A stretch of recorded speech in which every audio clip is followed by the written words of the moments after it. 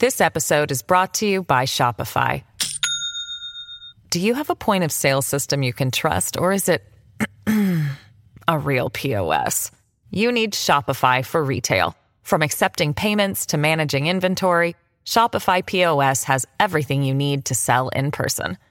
Go to shopify.com/system, all lowercase, to take your retail business to the next level today. That's shopify.com/system. Live from the Fox News radio studios in New York City, fresh off the set of Fox and Friends, it's America's receptive voice, Brian Kilmeade. Thanks so much for listening, everyone. It's the Brian Kilmeade Show. Hope you had a sensational weekend, man. We packed and ready for action today. We're going to be joined by Carrie Severino shortly. She's the president of Judicial Crisis Network, former clerk to Supreme Court Justice Clarence Thomas. To put it all in perspective, what's at stake today, as yes, it is the day that Amy Coney Barrett's confirmation begins. Right now, we're seeing Senator Lindsey Graham, who's chairman of the Judiciary Committee, give his opening remarks, followed by the ranking member, Senator Dianne Feinstein.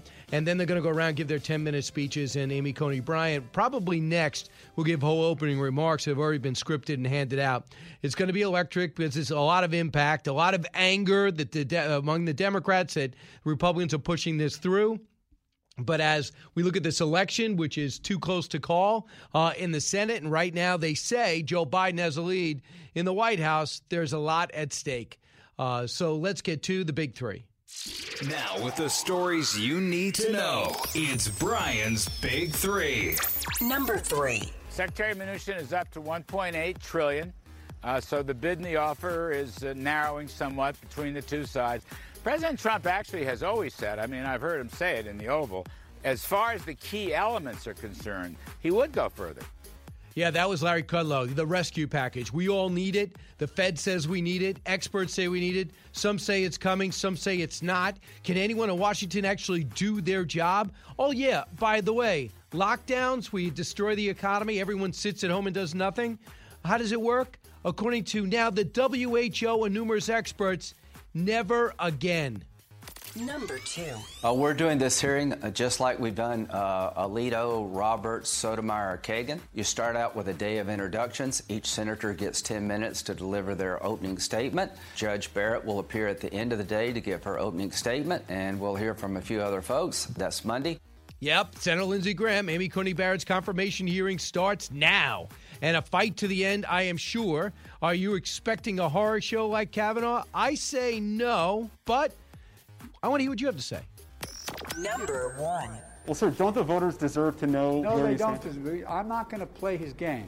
He'd love me to talk about, and I've already said something on Court Pack. He'd love that to be the discussion instead of what he's doing now. Yeah, 2020. That was Joe Biden. Biden lets America know you do not deserve the truth when it comes to the Supreme Court packing. What else is he not telling us? Revitalized Donald Trump, by the way, promises to a rally a day from here on in.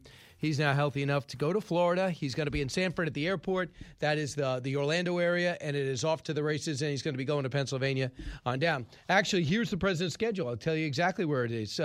Today, he's going to be in Orlando, as I mentioned. On Tuesday, Johnstown, Pennsylvania. On Wednesday, Des Moines, Iowa, where one poll has him in a dead heat. He won that easily last time. And then on Thursday, Greenville, North Carolina.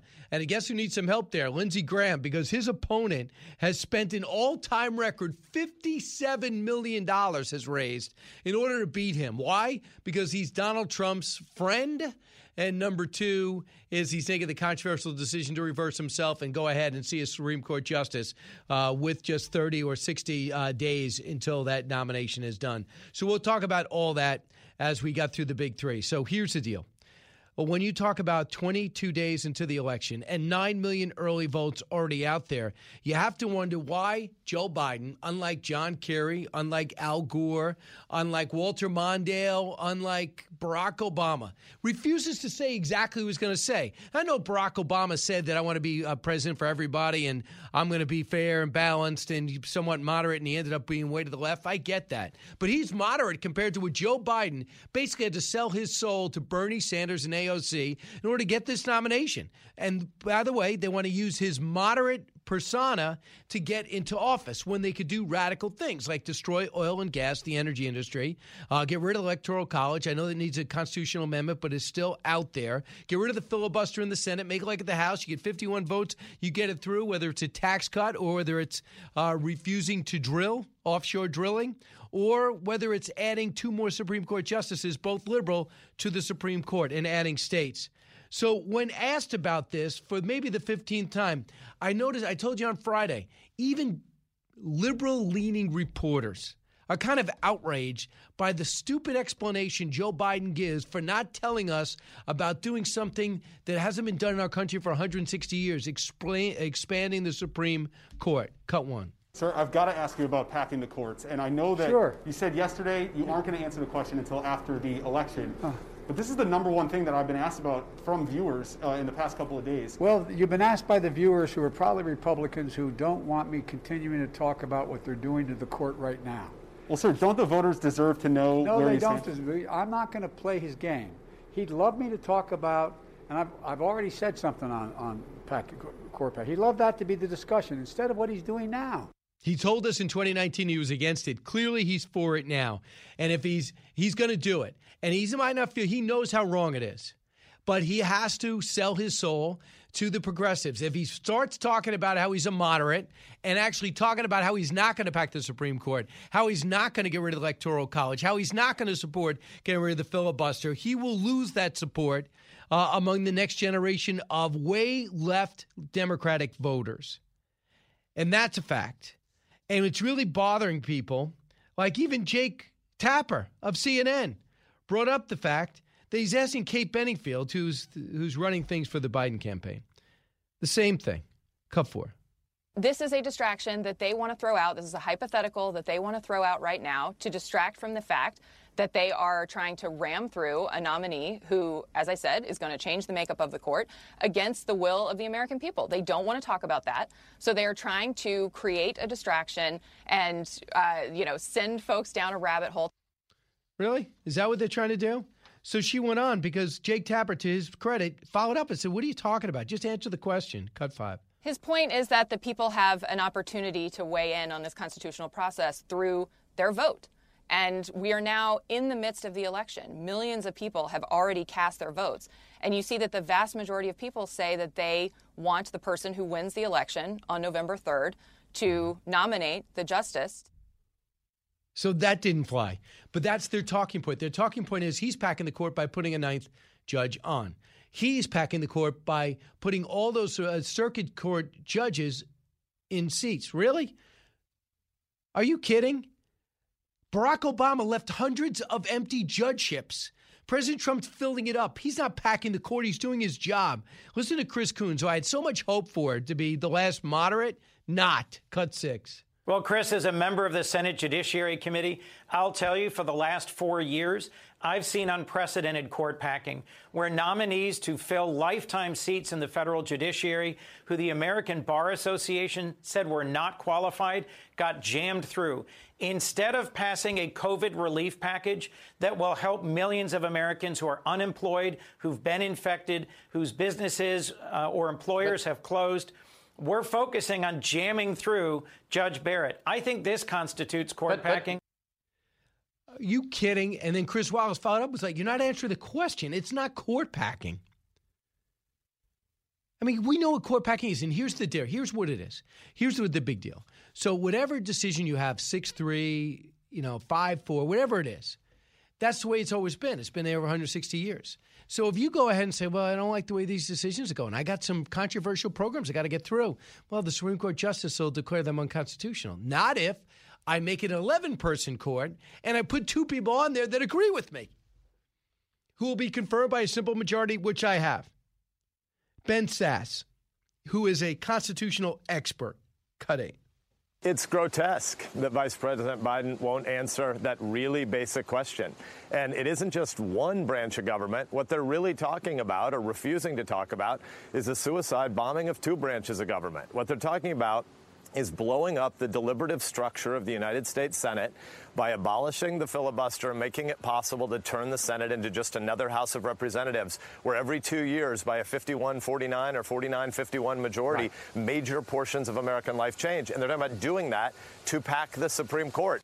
Look, if Donald Trump didn't say whether he was going to build a wall, how he's going to crack down on illegal immigration, build up defense, offer a tax cut, if he was asked all those things, he wouldn't have got the nomination. He wouldn't become president.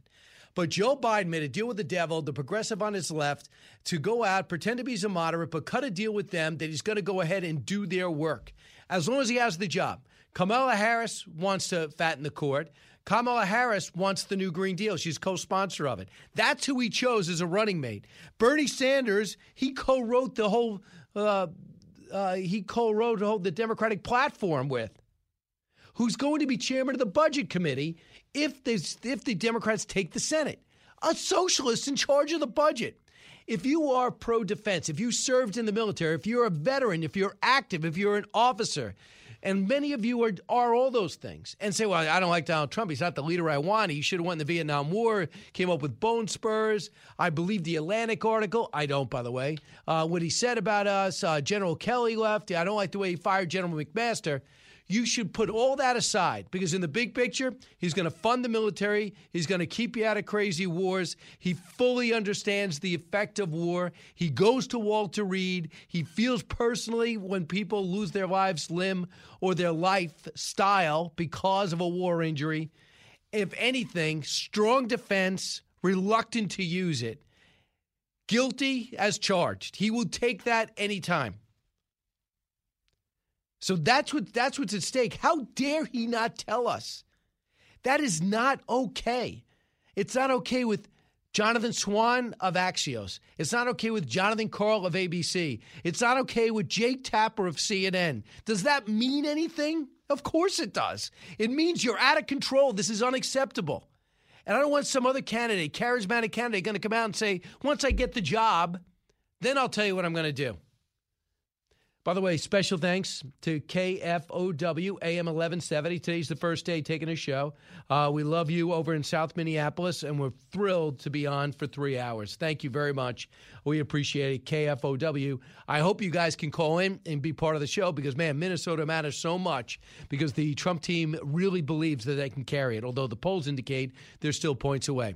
When we come back, we'll bring you what Senator Feinstein just said, what Lindsey Graham has been briefing us as we get set for the remarks for the Supreme Court Justice nominee, Amy Coney Barrett. You listen to the Brian Kilmeade Show. It's Brian Kilmeade. This episode is brought to you by Shopify. Do you have a point of sale system you can trust, or is it a real POS? You need Shopify for retail. From accepting payments to managing inventory, Shopify POS has everything you need to sell in person. Go to shopify.com/system, all lowercase, to take your retail business to the next level today. That's shopify.com/system. As many of you know from your own life experiences, a life in so-called blue-collar work is something to be proud of. It is very rewarding to work that has impact on your friends, your neighbors, and your family's lives. Great successes can be had in the blue-collar career. There's no degree requirement for achieving comfort, peace, and freedom. While schools cut shop classes and funnel students into colleges, there are plenty of options for hard workers who are ready to take advantage of open positions. Many young people today assume that college is the only way to achieve success in life. That is not true. Let me introduce you to Ken Rusk. Ken spent his younger years digging ditches and working in construction. He never went to college. Instead, he made goals, planned, and worked hard for 30 years. Now Ken is a successful entrepreneur with multiple businesses and revenue streams. In his national best-selling book, Blue Collar Cash, Ken shares his insights from over 30 years of working in blue-collar trades as an entrepreneur, mentor, and life coach. Now he's created a guide made specifically for you and your unique situation. This guide will give you or someone you love the tools you need to start designing the life of their dreams. You can achieve your dreams regardless of your educational background or your past. Go to kenrusk.com/path to learn more. That's kenrusk.com/path. With Fox News Podcasts Plus, you can enjoy all your favorite Fox News podcasts without commercials. Subscribe now at foxnewspodcasts.com. Breaking news, unique opinions. Hear it all on the Brian Kilmeade Show. President Roosevelt clearly had the right to send to the United States Senate and the United States Congress a proposal to pack the court. It was totally within his right to do that. He violated no law. He was legalistically absolutely correct, but it was a bonehead idea. It was a terrible, terrible mistake to make, and it put in question, for an entire decade, the independence of the most significant body, including the Congress, in my view, the most significant body in this country, the Supreme Court of the United States of America. So that is Joe Biden in 1983 saying packing the Supreme Court is just dumb, and how it poisoned the well for the Supreme Court, and really had Democrats, even though he came off a landslide victory, even had Democrats saying, we're not going to do that. And he had to pull it back. Why? He had a bunch of New Deal programs, were radical at the time, but we were in an emergency situation, a depression that looked like it was endless, a war that looked like it was unavoidable, and he had to get our economy back on track, and he thought that was the only way. And he was getting pushback from the Supreme Court. So I'll just make it bigger. The American people hated it. Joe Biden looked back on it and said what a joke it was. Boneheaded idea. What's changed? Well, in order to get the job at 77, he had to give up any principles he may have had, and that's key. Meanwhile, we're watching events going on with the confirmation hearing of Amy Coney Barrett. We heard Senator Dianne Feinstein speak and Lindsey Graham open up. Now, she has not spoken yet with prepared remarks. We understand where she's going. But Senator Feinstein, you should just know, she revealed her hand. She's got Amy Coney Barrett's going to blow up Obamacare, leave you without insurance. And you're to blame, Republicans. That's what she's going to do. Mike, listening in Glendora, California. Hey, Mike. Hi, Brian. Good morning. Listen, I'm waiting for you to get out here in Los Angeles on a station. Anyway. I know. It would be great. Eric and Peter, you working on that? All right, hey, good. Listen, one of the things I think we need to do is make simple analogies. Now, if a home buyer was with a lender and the lender said, hey, I'm glad you're buying the house, and you know what? As soon as we sign the papers, I'm going to tell you what the interest rate is. You know, that's exactly what Biden is doing. You sign the papers, we'll tell you. It might be 1%, could be 21%, which is what I bought back in 85. So anyway, you know, simple things like that kind of bring home the point of what, how ridiculous it is to find out after an election. That is just totally absurd. Of course, and it should be unacceptable. But what if he wins? If he wins, this will be the new way you get elected. Don't say anything beyond the norm that you want to do because you don't want to tick anybody off. So a good-looking guy or a woman who has great charisma, is a wonderful speaker, will get the job without even knowing what the true agenda is, because you can't even go by party politics. I mean, look how left-wing the Democratic Party is, but they're all gone. Kamala Harris doesn't even give interviews. She doesn't give any speeches because everything she says is way to the left. You know that. You know who she is out in California. It's incredible. Here's Ted Cruz on this, cut 9. Joe Biden said the voters don't deserve to know an answer. And the reason they're doing this is because the answer is yes. Their party, the Democratic Party, is captive to the hard left of the party. They intend to pack the court, which would politicize it, would destroy its independence. It's something FDR, at the height of his power, tried to do in his own party. The Democratic Party said no, it would destroy the court. So, and he knows he's got a book out on it right now. We'll keep an eye on what's going on in the hearing. So that's going to be key. How far they're going to go. I got this email in. They're just talking about what Joe Biden did. He's going to kill coal, right? He says he's going to kill fracking, but what he's going to do is not allow any new fracking. And part of being a fracker is this entrepreneur wildcat approach to it. I have a hunch it's here. We're going to do hydraulic, horizontal fracking in order to find a way to get the shale oil out, and it revolutionized the industry. As he talked about getting rid of coal and fracking, Elizabeth writes me and says, Brian, does Biden even know how many products are made out of coal? His Green New Deal will affect those industries too. Those are over 6,000 products from oil and hundreds from coal, including aspirin. Eric, listen on WDBO in Orlando, where the president will be today. Eric. Hey, Brian, real quick, not all coal is burned either. Where do they think high-carbon steel comes from? A lot of coal is added to steel as a strengthening agent. But I love your show. The main reason I called is Anthony Fauci. You listen to his video, he says the Trump administration did a great job. I can't picture anybody doing it better. He said Trump administration, maybe not Trump, but he used the word administration. And then he says his words were used without permission. Hey, Fauci, you get a check signed by we the people. We don't need your permission to use your words. Your take on this, Brian? Absolutely. I'm so done with him. Might be a nice man. He has never said anything of worth to me.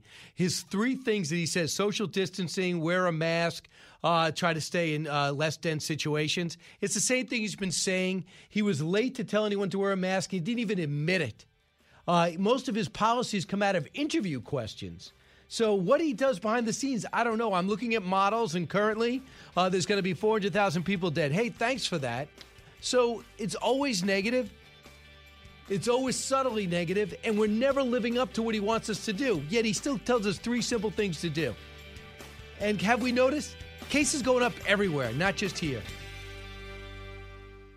Jason in the House, the Jason Chaffetz Podcast. Dive deeper than the headlines and the party lines as I take on American life, politics, and entertainment. Subscribe now on FoxNewsPodcast.com or wherever you download podcasts.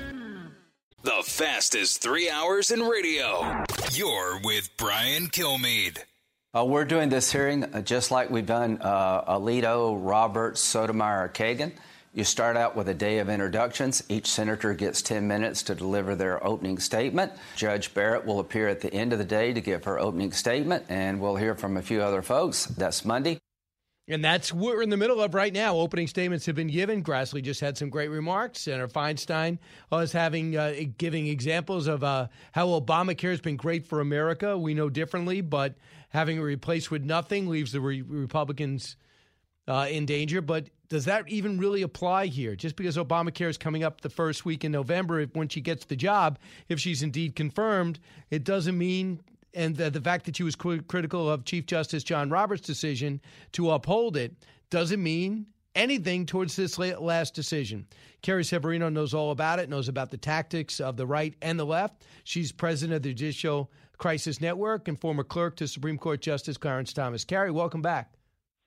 Good to be here. So far, so crisp, right?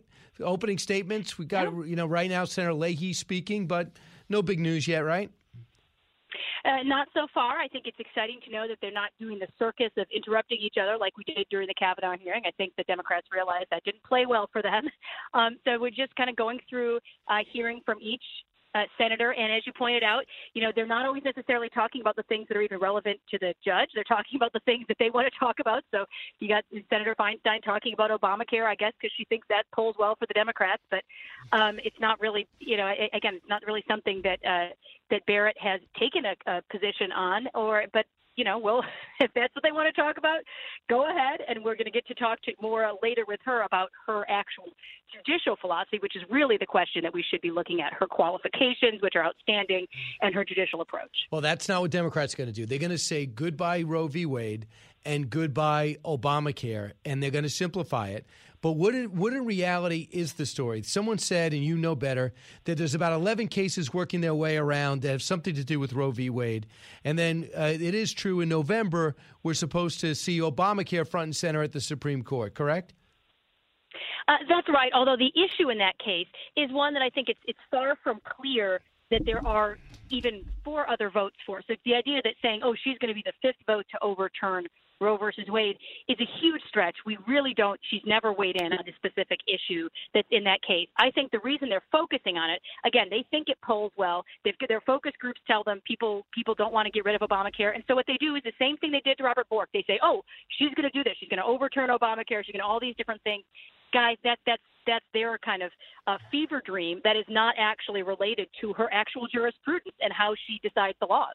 It was just kind of interesting. Lindsey Graham brought up nostalgically that, Justice Ginsburg, who is with the ACLU, way to the left, everybody knew where she stood. She still got almost everybody's vote. Same thing with Justice Scalia, even though there was hardly 96, I think it was 96 conservatives in the Senate. They said, well, he's qualified, she's qualified, we're going to pass her through. What changed? Well, I think everything has changed since the Bork era, when the Democrats realized they were losing their opportunity to have the courts effectively make law for America. And I think the prospect of saying, hey, we don't have judges who are just going to enact liberal policies from the bench, they switched their position. So you have people like Joe Biden who voted for Scalia and then said he would probably vote for Bork, but then switched entirely and they went on the attack. And now we're in an era where any Republican nominee, simply because they want to uphold the law as it's written, gets attacked, gets smeared. And it's unfortunate to see that being done to some of the most outstanding men and women of our generation who are getting smeared this way. But, I think it's just become this ugly political process. As Justice Scalia himself said, if judges are acting like politicians, you're going to have a process that looks like a political process. And there's too many judges who are looking to the politics first rather than the law, and so you get a political-looking process. I think the cure for that is people like Amy Coney Barrett, because she says you got to look just at what the law says. So her politics aren't even on the table. She's not going to bring her politics. I don't want to bring my religion in it. I don't want to bring ideology into it. It's what does the law say? Well, Carrie, I want you to hear what Senator Coons said yesterday, who I used to think, wow, there's my hope for a level-headed person. Not anymore. Cut 16. I'm going to be laying out the ways in which Judge Barrett's views, her views on reaching back and reconsidering and overturning long-settled precedent are not just extreme, they're disqualifying. She has taught at a well-regarded law school. She clerked for Justice Scalia, but she has views that make her not qualified to serve on the Supreme Court. And I'm not sure what they are. You mean that he disagrees with? I don't think he knows what they are. I don't think he even fully knows what her views are. We'll hear more about that later. But as she gets to speak before the committee, but this is no member of the Supreme Court thinks that every case that has been decided needs to stand as it is. Every member of the Supreme Court has voted to overturn cases they think are wrongly decided. That's not extreme. That's absolutely normal, and that's appropriate for a judge who takes an oath to uphold the Constitution, not to uphold some decision that 5 justices may have made 50 years ago. We're talking with Carrie Severino. It's just not that long ago when it was the Kavanaugh hearings were up, and I heard things that I never thought I would hear, period, of somebody in their 50s. And that was questions about high school, trips to Fenway Park. Listen to what the circus that was the Kavanaugh confirmation. Cut 13. In your yearbook, you talked about drinking and sexual exploits, did you not? If you're worried about my yearbook, have at it, Senator. Let's look at Beach Week Ralph Club biggest contributor. What does the word Ralph mean in that? That probably refers to throwing up. I'm known to have a weak stomach. Was there ever a time when you drank so much that you couldn't remember what happened or part of what happened the night before? No, I remember what happened, and I think you've probably had beers. Carrie, you wrote a book about this, and you start sweating when you hear this because it's so embarrassing. Because Kavanaugh, these are accomplished people. They reached the highest in their profession to sit in that seat, and then they're drilled down, and the attempt there to humiliate has got to stop. Do you think it's going to happen again? I really hope for. So I didn't ever think we'd see, the United States Senate discussing the definition of the term boofing. And it was a national disgrace to have to go through that process once. I just pray the Democrats have realized that didn't look good for them. It was a stain in the face of the nation to have that kind of process going on. I think you have a lot of people who are suggesting, hey, let's not be so vicious this time. But you're also hearing Democrats who, from her first confirmation process and continuing, have been making some of these even stranger anti-religious sentiment coming through. I mean, as ugly as looking at someone's high school yearbook is, at least it's not unconstitutional. It's actually unconstitutional to have a religious test for office, and that's something Senator Feinstein and Senator Durbin seem to be doing during her first confirmation hearing. Senator Hirono has suggested that she thinks that's fair game, and she's on the committee. Senator Harris, the vice presidential nominee, has attacked judicial nominees for being members of the Knights of Columbus, a Catholic charitable organization, simply because it believes what the Catholic Church teaches. That, folks, is unconstitutional, and I think it's really frightening to see that we could have people going down that route. So I hope that we are spared that this time, and we can at least focus on some of the, the actual relevant questions. What are her qualifications? We know they're outstanding. What is her approach to law? So principled. Let's talk about that. Let's have a civics class. Let's not have, this another crazy circus. Right. So about the other major story is if she gets through, if Democrats are going to get rid of the filibuster, if they get the Senate and the presidency, they will look to fatten the court. I don't think there's any doubt about it. But listen to how they're rationalizing, number one, doing it, number two, not telling us they're going to do it. Cut 6. Well, Chris, as a member of the Senate Judiciary Committee, I'll tell you for the last 4 years, I've seen unprecedented court packing where nominees to fill lifetime seats in the federal judiciary who the American Bar Association said were not qualified got jammed through. Instead of passing a COVID relief package that will help millions of Americans who are unemployed, who've been infected, whose businesses or employers have closed, we're focusing on jamming through Judge Barrett. I think this constitutes court packing. Is that constitute court packing? Sorry, folks, that is not what court packing is. Court packing is what FDR tried to do. When he wasn't having success in the courts, they were saying that some of his New Deal legislation was unconstitutional, and he said, I have an idea. Let's just add seats to the court, and then I can fill all these seats. You can't get rid of them because the justices you don't like because they have life tenure, but we'll add seats. That is what we talk about when we talk about court packing. That is what Ruth Bader Ginsburg herself rejected. That's what FDR's own Democratic Party, even though he was an incredibly popular president, rejected wholeheartedly because they knew that is politicizing the court in a way that is totally inappropriate.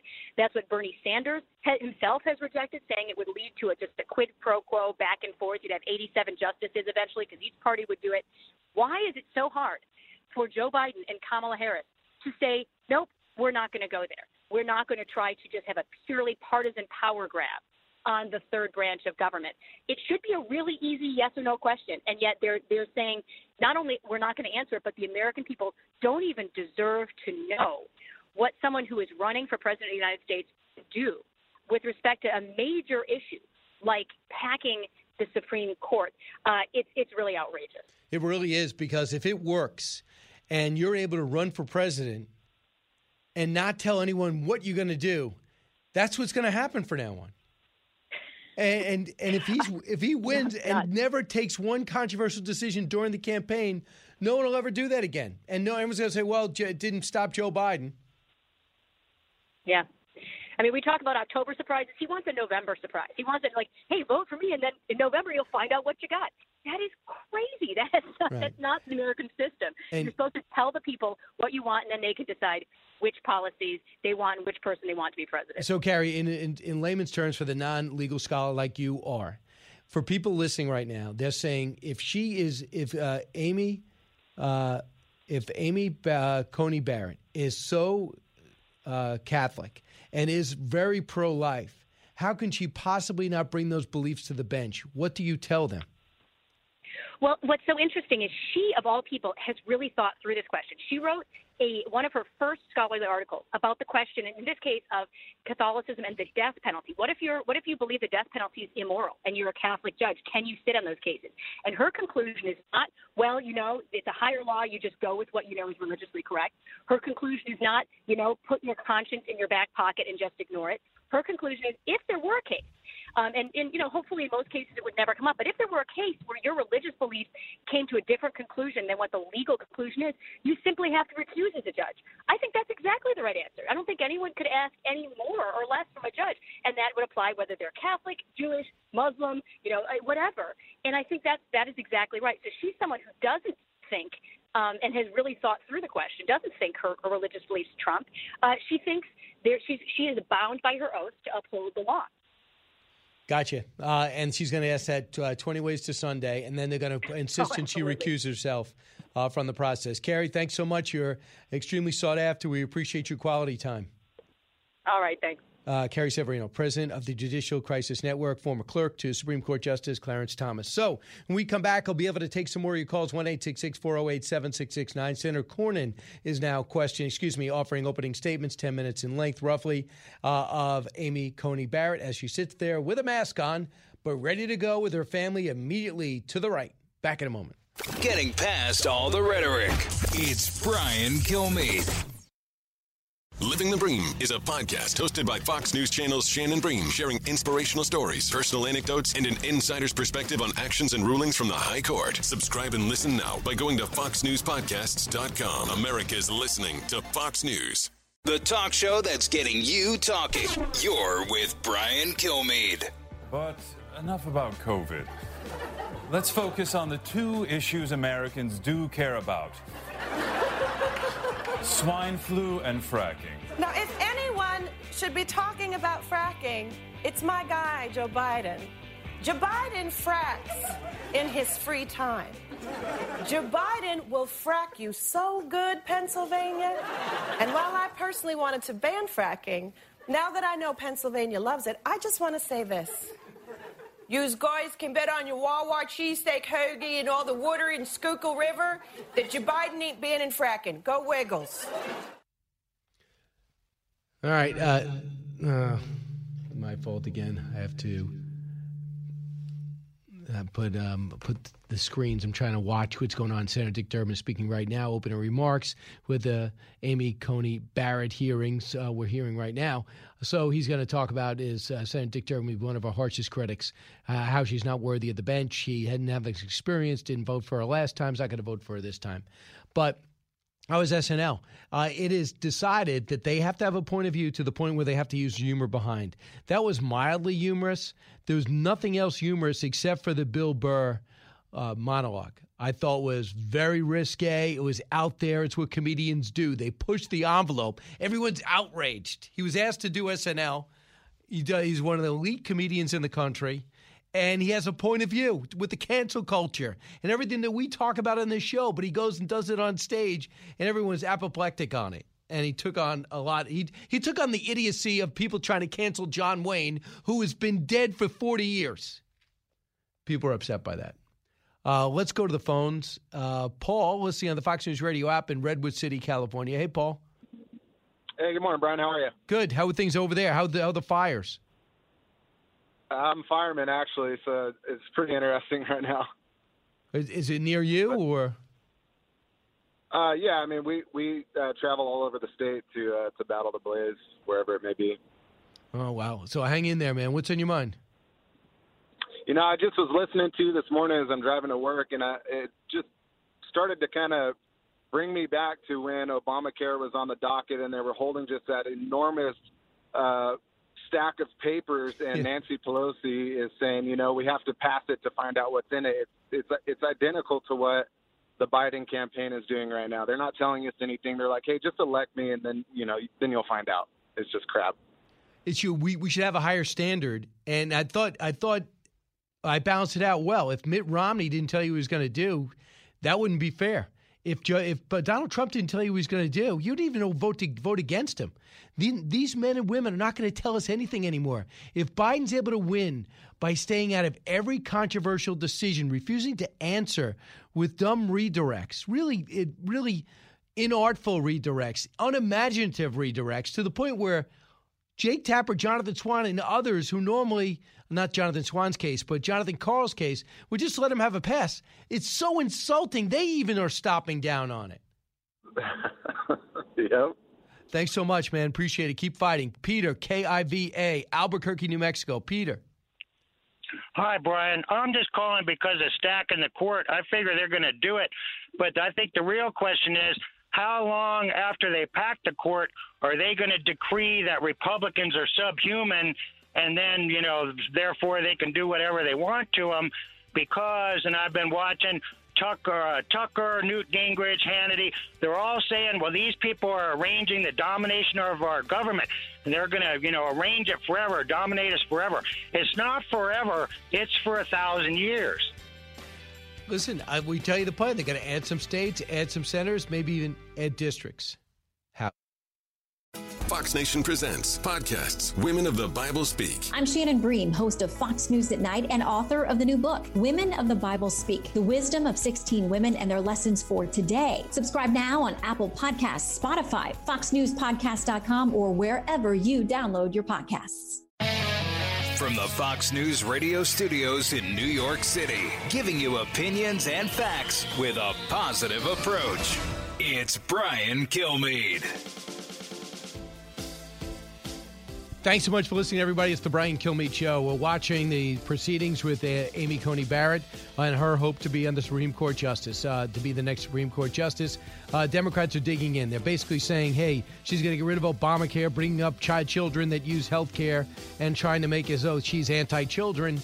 I'm not really sure that's going to fly with a mom of 7 with 2 adopted kids. We'll see. Well, it depends on how you're going to phrase it. Douglas Murray is going to come up. He is a great writer, associate editor for The Spectator, and author of the book, The Madness of Crowds, Gender, Race, and Identity. We'll talk to him about this country right now. He's British, but he's extremely worried. Michael Goodwin coming up next, but let's get to the big 3. Now, with the stories you need to know, it's Brian's Big 3. Number 3. Secretary Mnuchin is up to $1.8 trillion. So the bid and the offer is narrowing somewhat between the two sides. President Trump actually has always said, I mean, I've heard him say it in the Oval, as far as the key elements are concerned, he would go further. Well, that is Larry Kudlow talking about the stimulus package. We need another rescue plan, but it doesn't seem as though both sides want to get together, even though the money's getting close. Unbelievable. You had the Speaker of the House say $1.8 trillion won't cover anything. $1.8 trillion? It's bigger than most countries' 10-year budget. And now you tell us lockdowns, not worth the risk. That according to the WHO and numerous studies. After we would bring the country to its knees and can't stand it back up. Thanks. Number 2. We're doing this hearing just like we've done Alito, Roberts, Sotomayor, Kagan. You start out with a day of introductions. Each senator gets 10 minutes to deliver their opening statement. Judge Barrett will appear at the end of the day to give her opening statement, and we'll hear from a few other folks. That's Monday. I do not think this will be a circus, but, man, it is going to be about politics. Amy Coney Barrett's confirmation. She's too smart, too well respected to diminish, but that didn't stop him with Kavanaugh. What do you think? Number 1.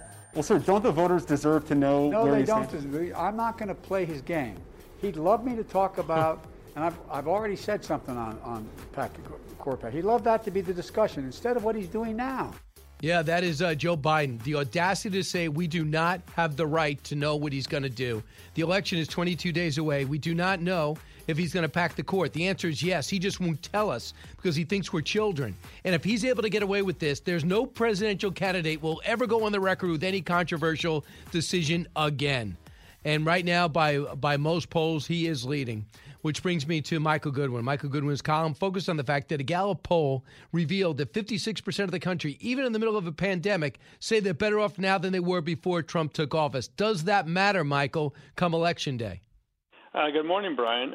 Well, it certainly should matter, and that's the focus of my column. Why, given those findings, which are historically, in the stratosphere, because other presidents did not do nearly as well on that question, and yet still won re-election.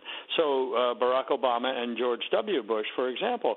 So why is President Trump so far behind in the polls? And look, I'm not one of those who thinks that all the polls are rigged. I think the CNN polls are rigged, and I think some of them others may be off, but the trend is pretty clear.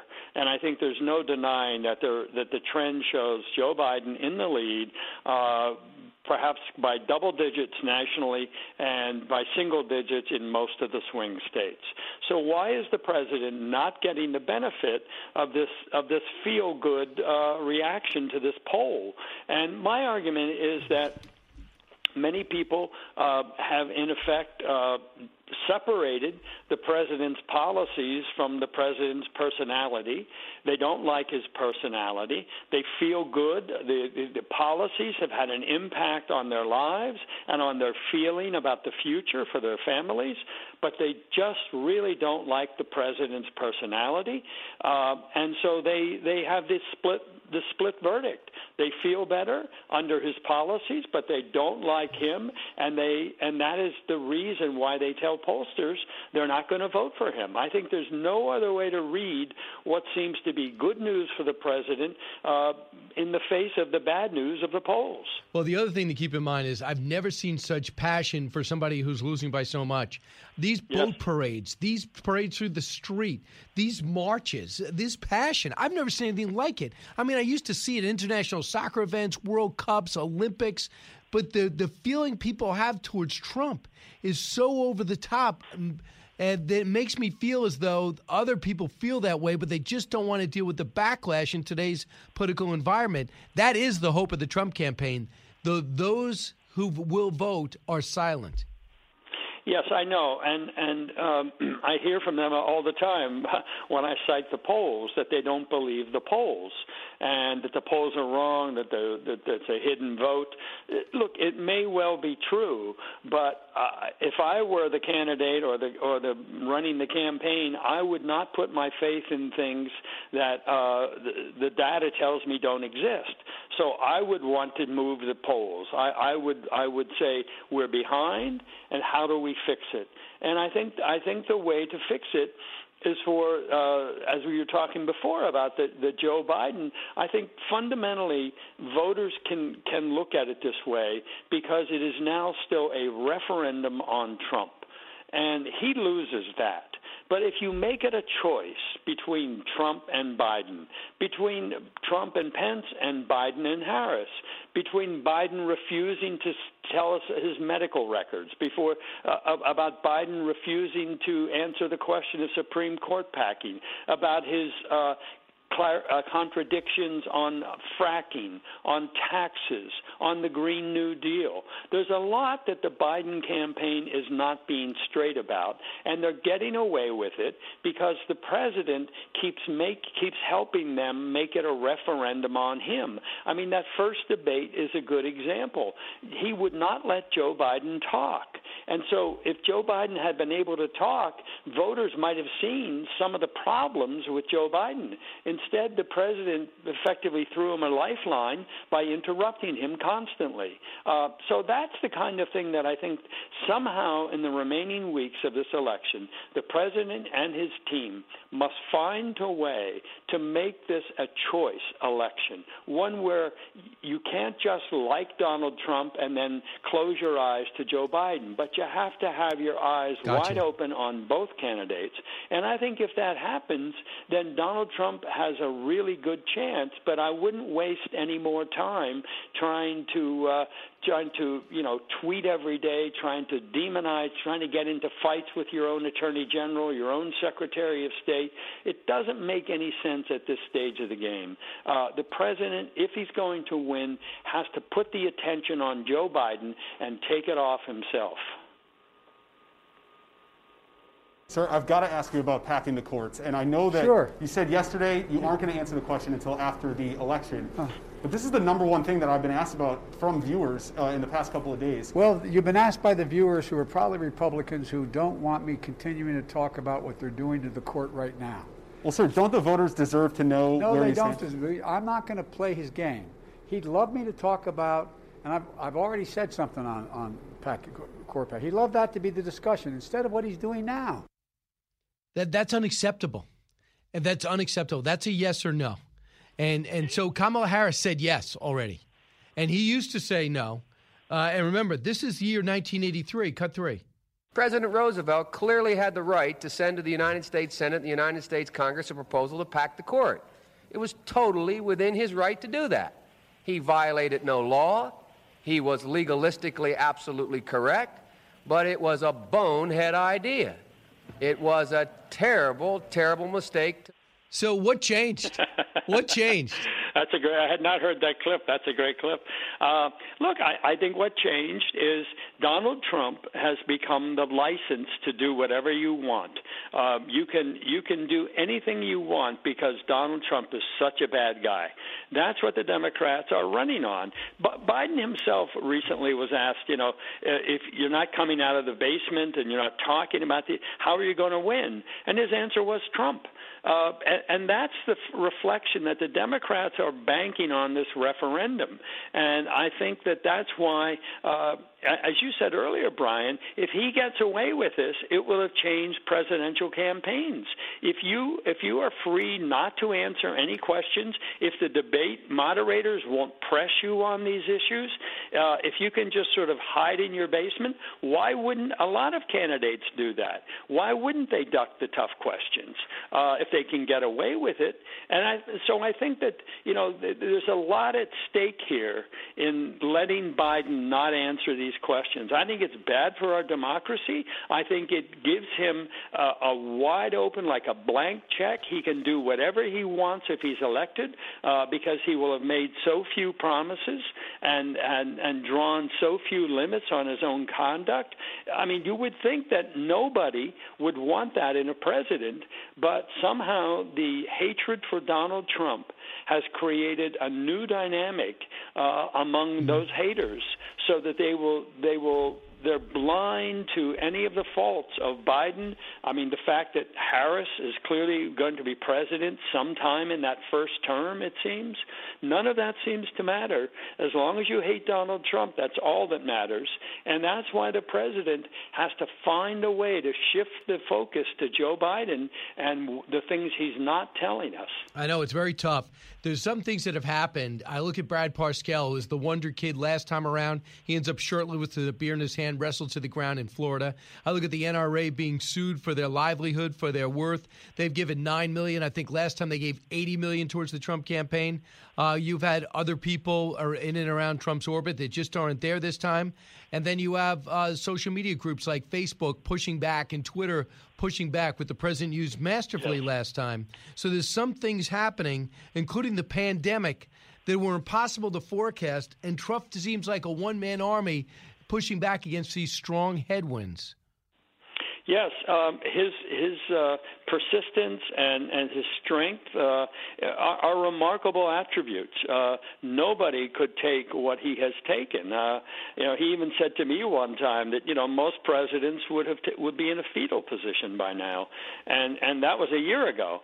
So there's no question that he has been a one-man gang, that he is up against unprecedented odds in the media, in particular the Democratic Party, with the impeachment, the Russia, all of it ginned up just for partisan advantage, none of it real.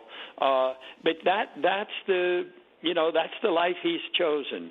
And to prevail one more time would be a remarkable achievement. But I think he's making it harder on himself in this case. I've often said that, he brings the rope for the hanging party. He should let them bring their own rope. He shouldn't give them any help. And so I think that if he can pull this off, it'll be remarkable given the disadvantages he has. All the more reason why he should work very hard to make sure that Joe Biden is the focus of the remaining 3 weeks of the campaign. And these seniors that have left him, allegedly, these Republicans that have decided that Biden's better, should realize it's not moderate Joe Biden from the 80s, number one. Number two is, if you look at his policies, they're unfinanceable unless you starve the Defense Department. So every general out there that says this president doesn't act the right way and he didn't go in for the draft, well, keep in mind, he funded all your programs. He funded every branch of government. He revamped the VA. Well, you don't like his hair, you don't like his style, you don't like his bluster, but you have people like General Jack Keane who understand the pluses far outweigh the minuses. Do not complain when Joe Biden comes in with his terrible instincts for foreign policy and his belief, along with his sycophants, that the Defense Department is overfinanced, and they begin to suck wind on all their products and programs, and Russia, China, North Korea begin to bolster. No one looks at the other side. They get upset at Trump, but they don't look at the alternative and what he actually did. And I know if Biden wins, we're going to be talking, Michael Goodwin, in March and May about all the Republicans that are so upset about this left-wing administration. Yes, they're going to have, let's see, maybe Andrew Cuomo as Attorney General. Think about that. Maybe Elizabeth Warren as Treasury Secretary. Guess who's going to be ahead of Budget and Finance? Bernie Sanders if they lose the Senate. Do you believe this? That's right. Jerry Nadler, Adam Schiff, they'll all be back for, new roles, new expanded roles. They'll have more influence. They won't just be spitting in the wind in the House. They'll be crafting legislation that will sail through the Senate because they'll do away with the filibuster rule, so 51 votes will be all they'll need.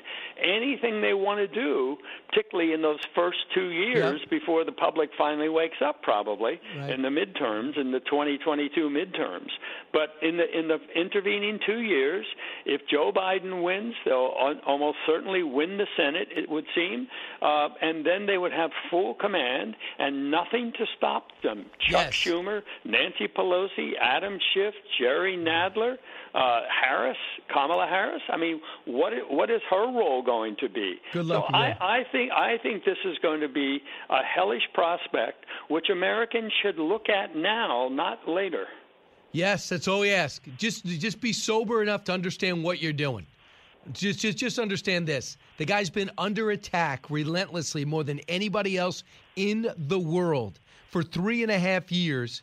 You might not like it, but the tension and the pressure you put on him brought out some of his worst qualities. But overall, he did what's best for the country and for the conservative cause.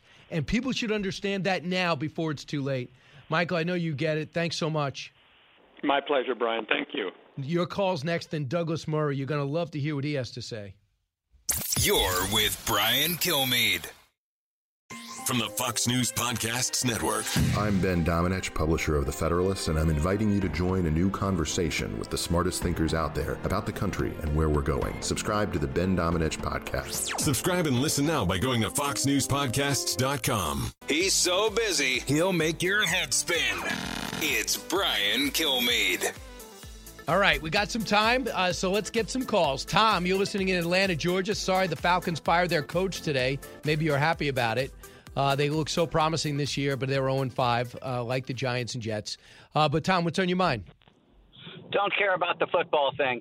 Okay, so I called both my senators and my congressman, who happens to be at the moment Doug Collins, and said this is a seminal issue for this election, and that is unless we re-elect President Trump, hold the Senate, and hopefully regain the House, we will never see the light of day of what's happened to this president before and since he was elected. You're right. And that is, I cannot say the words on the radio, nor did I say it in my messages to my elected officials, how angry, how mad, and how disappointed I am at both in the Justice Department. Let me just leave it at that, for not giving us that information. And some would say, Brian, that, oh, well, it might affect the election. Well, yeah, hello. Inquiring voters want to know the truth. It's very frustrating. The president went off yesterday, even on his own attorney general. I hear you, but people should understand what's at stake. That is something is at stake. The court is at stake. Adding 2 states is at stake. The Defense Department financing is at stake. The tax cuts are at stake. The corporate tax rate that brought all these companies home, manufacturing, is all at stake. All these will go into social programs. We're building windmills. Goodbye fracking. That's happening. Don't let people tell you, oh, that's just rhetoric. It is happening. There's the only way Joe Biden got the nomination is if he signed up for all this stuff. And he did. Believe me. Even if he doesn't remember, he did. From the Fox News Podcasts Network. Download and listen to The One with Craig Gutfeld, the co-host of The Five, like you've never heard him before. You know him, you love him, you want to be like him. Subscribe and listen now by going to foxnewspodcasts.com. Information you want. Truth you demand. This is the Brian Kilmeade Show. There are 2 different jobs, Chris. You're right. I'm pro-life, and I stood for election before the voters in Nebraska, and I get to do that again in 23 days, and I ask them for their vote, and I tell them my policy positions. If Amy Barrett were running for the United States Senate from the state of Illinois, she would have policy positions that she'd lay out to the American people. That isn't what a judge's job is. And that's the big difference that we're seeing here today. Everyone gives their opening 10 minutes the speeches, and there's 10 Democrats and there's 12 Republicans and Senator Cruz going right now. But what everyone's doing, if you're a Democrat, is just pointing out not what's wrong with Amy Coney Barrett, but how she in the past wrote about how John Roberts blew the case and was wrong to keep Obamacare on track when he had the opportunity to declare it unconstitutional because of the mandate and other things that force people to get health care, which is against the Bill of Rights. And that's what John Roberts thought. So here we go. Now, instead of going after Barrett, they're going after that. They're going after Roe v. Wade. And that was pointed out by Ted Cruz just now and Ben Sasse yesterday that she's not running for office. There's nothing to do with that. She's going to look at the law that's before her and what's being contested about that law before her, and that's how she's going to rule. And she's going to cite Justice Scalia as her mentor, who she knows quite well, and kind of like the person that she would serve like, which makes some people very upset. Everyone appreciated his intellect on the left, but they didn't appreciate his policies or a lot of his decisions and a lot of his dissents. That goes without saying. Ben Sasse also had this prediction for today. He's the senator from Nebraska, Cut 19. So first of all, the 2012 case, the Roberts opinion there, which I disagree with, is a different case than the case that's before the court now. And every time people have said they can predict how judges are going to rule in the future, they're almost always disappointed and wrong. And so obviously President Trump says a whole bunch of things, and so he may say something that's more outcomes based. But for those of us who sit on the committee, or those of us who are making the judgment about how we'll vote in the United States Senate on Amy Barrett's nomination and her ultimate confirmation, is because of how she spells out what the job of a judge is. And that is not outcome-based. And that's what we're going to be seeing today. And it's going to be a little bit of a distraction. It's going to be, as usual, two major stories going on at the same time. Well, three. The pandemic overall. The pandemic, how the president's handling it. And, of course, the election, 2022, 2020. What is Joe Biden doing? What is President Trump doing? Well, President Trump in Orlando today, Florida, of course. WDBO listeners have a chance to go to the airport and see him when he lands in Sanford. On Tuesday, he's going to go to Johnstown, Pennsylvania, a place in which his goal will be to get out, believe it or not, the 2.4 million white voters without a college education that voted for him last time, but he did not get them to vote for him in great numbers in Pennsylvania. If he wants those 20 electoral votes, that's going to be the way to do it.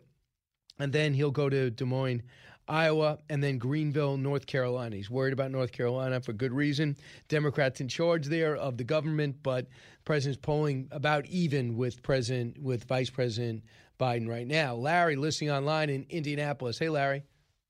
Hey, Brian, adding to your last guest, I'm extremely frustrated that Biden's not answering questions. I think President Trump is the only one that can pull that out of him. And I hope for the last 2 or 3 weeks before the election that Trump can repeatedly ask Biden, force Biden to answer the questions the press is not asking. In the debate, I'd like to see Trump just answer his questions very positively, 30 to 60 seconds, and then defer the remaining part of his time and ask Joe specifically what he would do differently about the pandemic, China, Ukraine, et cetera, et cetera. So I just, again, there's got to be a way to get Joe to answer questions. And I think Trump can do it, but he has to become more disciplined and take that message to the American people. Yeah, I mean, he does. And that's why it was really not a good move just to immediately say, I'm not going to do the debate on Wednesday via remote, because who knows? Now that he's been cleared to do rallies. Frank Fahrenkopf, who was the Republican on the election committee, was on with us Friday. You may have heard him. And he said, look, I couldn't get anyone to work this. Everyone was so nervous about him showing up with the virus and his people with the virus. No one wanted to work it. So I really had no choice. I had to make a quick decision. Number one, should have waited to at least late afternoon so we could thoroughly vet out the aftermath of the vice presidential debate. Number two, why don't you confer? I mean, we watch these videotape replays in football. Everyone confers. You don't lose authority because you confer with people before you make that move. Sean, listen to WLKF in Lakewood. Hey, Sean. Yeah, hi, Brian. I think I heard on your program that the voter roll for California was like 111% of the population. Wasn't on my show, but they're having huge ballot issues. Well, all these states that have forced ballots out to everybody, if the voter rolls aren't accurate, how can those ballots be counted? They can't be. It shouldn't be legal. They can't be, and I hope they don't check. Then they got to do the cross-section with the signature, too. And they got to make sure to sign the back of the ballot, depending on what state you're in. So it's much harder to get your votes counted if you're mailing it in, period. But a lot of these people are 100% healthy. They are able to walk down there and vote, and they're choosing not to. Vote in person if you want your vote to count. You see it over and over again. New Jersey and New York are plagued with double ballots. We got this one note. If you got 2 ballots in the mail, just use the second. What kind of advice is that? Andrew in Memphis, Tennessee. Andrew. Yes, Brian. I want you to know I've been a Fox and Friends viewer for a long time. Thank you. One thing, with these polls, something to keep in mind is in 2008, Obama was the biggest rock star in the world, and he beat McCain by 7 points. Yep. For a poll to suggest a feeble old white guy that hides out in the basement for 99% of the day would win by more than that is ludicrous. I agree. But he is up in almost every poll. In 5 of the battleground states, he has over 50%. 50%. This happened in 2016. Brian, we went through all this in 2016. That an uncharismatic 70-year-old woman was going to win by more than Obama did. Yeah, listen, all I want to do is the president to get control of the message. He was a lot more disciplined in 2016. Get control of the message. Tell us what you want to say. Make the points. Be happy about it. Be optimistic about it. And don't give people open shots while you challenge them. And my goodness, whatever time, if you can debate again, because that would be key. 1-866-408-7669. We come back, I'll take more of your calls and find out if there's indeed more to know. Diving deep into today's top stories, it's Brian Kilmeade. From the Fox News Podcasts Network, download and listen to The Untold Story with Martha McCallum. The host of The Story on Fox News Channel sits down with major newsmakers each week to get their untold story. Subscribe and listen now by going to foxnewspodcasts.com. From his mouth to your ears, it's Brian Kilmeade. How stupid is that cancel thing? They're literally running out of people to cancel. They're going after dead people now. They're trying to cancel John Wayne. It's like, yeah, dude, God did that 40 years ago. They're all up in arms. They're like, did you hear what he said in that interview in Playboy in 1970? Can you believe that? It's like, yeah, he was born in 1907. That's what these people sounded like. You never talked to your grandparents and brought up the wrong subject, and all of a sudden it went off the rails. Like, oh, grandma. Just keep making the cookies. And that was Bill Burr, the host of SNL, and that was what he does on stand-up. Made him probably the top 5 comic in the country. He speaks his mind, talks about the culture. Isn't that what comedians are supposed to do? Not today. They went crazy on the very liberal SNL, which I find unwatchable because all they want to do is be political in a partisan way. Douglas Murray is with us now, associate editor of The Spectator and author of a great book, Madness of Crowds, Gender, Race, and Identity. Douglas, thanks so much for doing the show again. And I wanted you to hear that because I think it plays to what you're talking about. You don't talk about comedians, but you talk about this country and the unwillingness to listen. And we have to reaffirm free speech, right? He's getting blowback for that. It's great to be with you. And yes, I know the comedians have been at the front line of all of these speech wars for some time. And there's a reason for that, which is that comedians are meant to make people laugh. And what's more, comedians make people laugh by saying things that we recognize to be true. But here we have this new generation of people who've come along, radical left-wing activists, who've decided that they've got to stop people recognizing things that are true. They've got to rewrite not just the present, but, as he said, the past. And nothing at all can be funny. You look back at the great comedians that America has gifted the world in recent decades, so many of them wouldn't make it in today's climate because they would have been canceled over. Douglas, I want you to hear a little bit more. I got to tell you, the way white women somehow hijacked the woke movement, generals around the world should be analyzing this. Just to refresh your memory, the woke movement was supposed to be about people of color. not getting opportunities, the at-bats that they deserved, finally making that happen. And it was about that for about 8 seconds. And then somehow, white women swung their Gucci-booted feet over the fence of oppression and stuck themselves at the front of the line. I don't know how they did it. I've never heard so much complaining in my life from white women. My life is so hard with my SUV and my heated seats. You have no idea what it's like to be me. So you get it. You're not supposed to say that anymore. That's just great. I watched Saturday Night Live the other day, and I just thought, this used to be a comedy slot, and there was nothing comedy in it. And that's because they cannot dare to hover over the subjects that need to be ridiculed. I know. As we've just heard, the woke movement deserves to be ridiculed. It's ridiculous. And so many people now in American public life, writers, comedians, everyone, are cowed from saying what we all know to be true. And the result is why people don't take in comedy as much as they used to. It's why the movies have been a bit rubbish in recent years, because nobody dares to hover over the things that we should be looking at and indeed laughing at. All of the things that we grew up laughing at have become unfunny because they don't dare to tell things that are true. Well, look, Eddie Murphy has apologized for his stand-up. We had Kevin Hart being X'd out of the Emmys or whatever. He was supposed to host the Oscars because of stuff he said 6 years ago on stage or tweeted out. So I don't want to go analyze comedians with you. It's not using all your talent and experience, but it all plays into our lives. You make one mistake, you're fired, you're done, You're finished, you're through. Absolutely. And this is the point, is that the comedian thing is just an example of it, a very visible one, because, frankly, you either laugh at a joke or you don't, and that should be the end of it.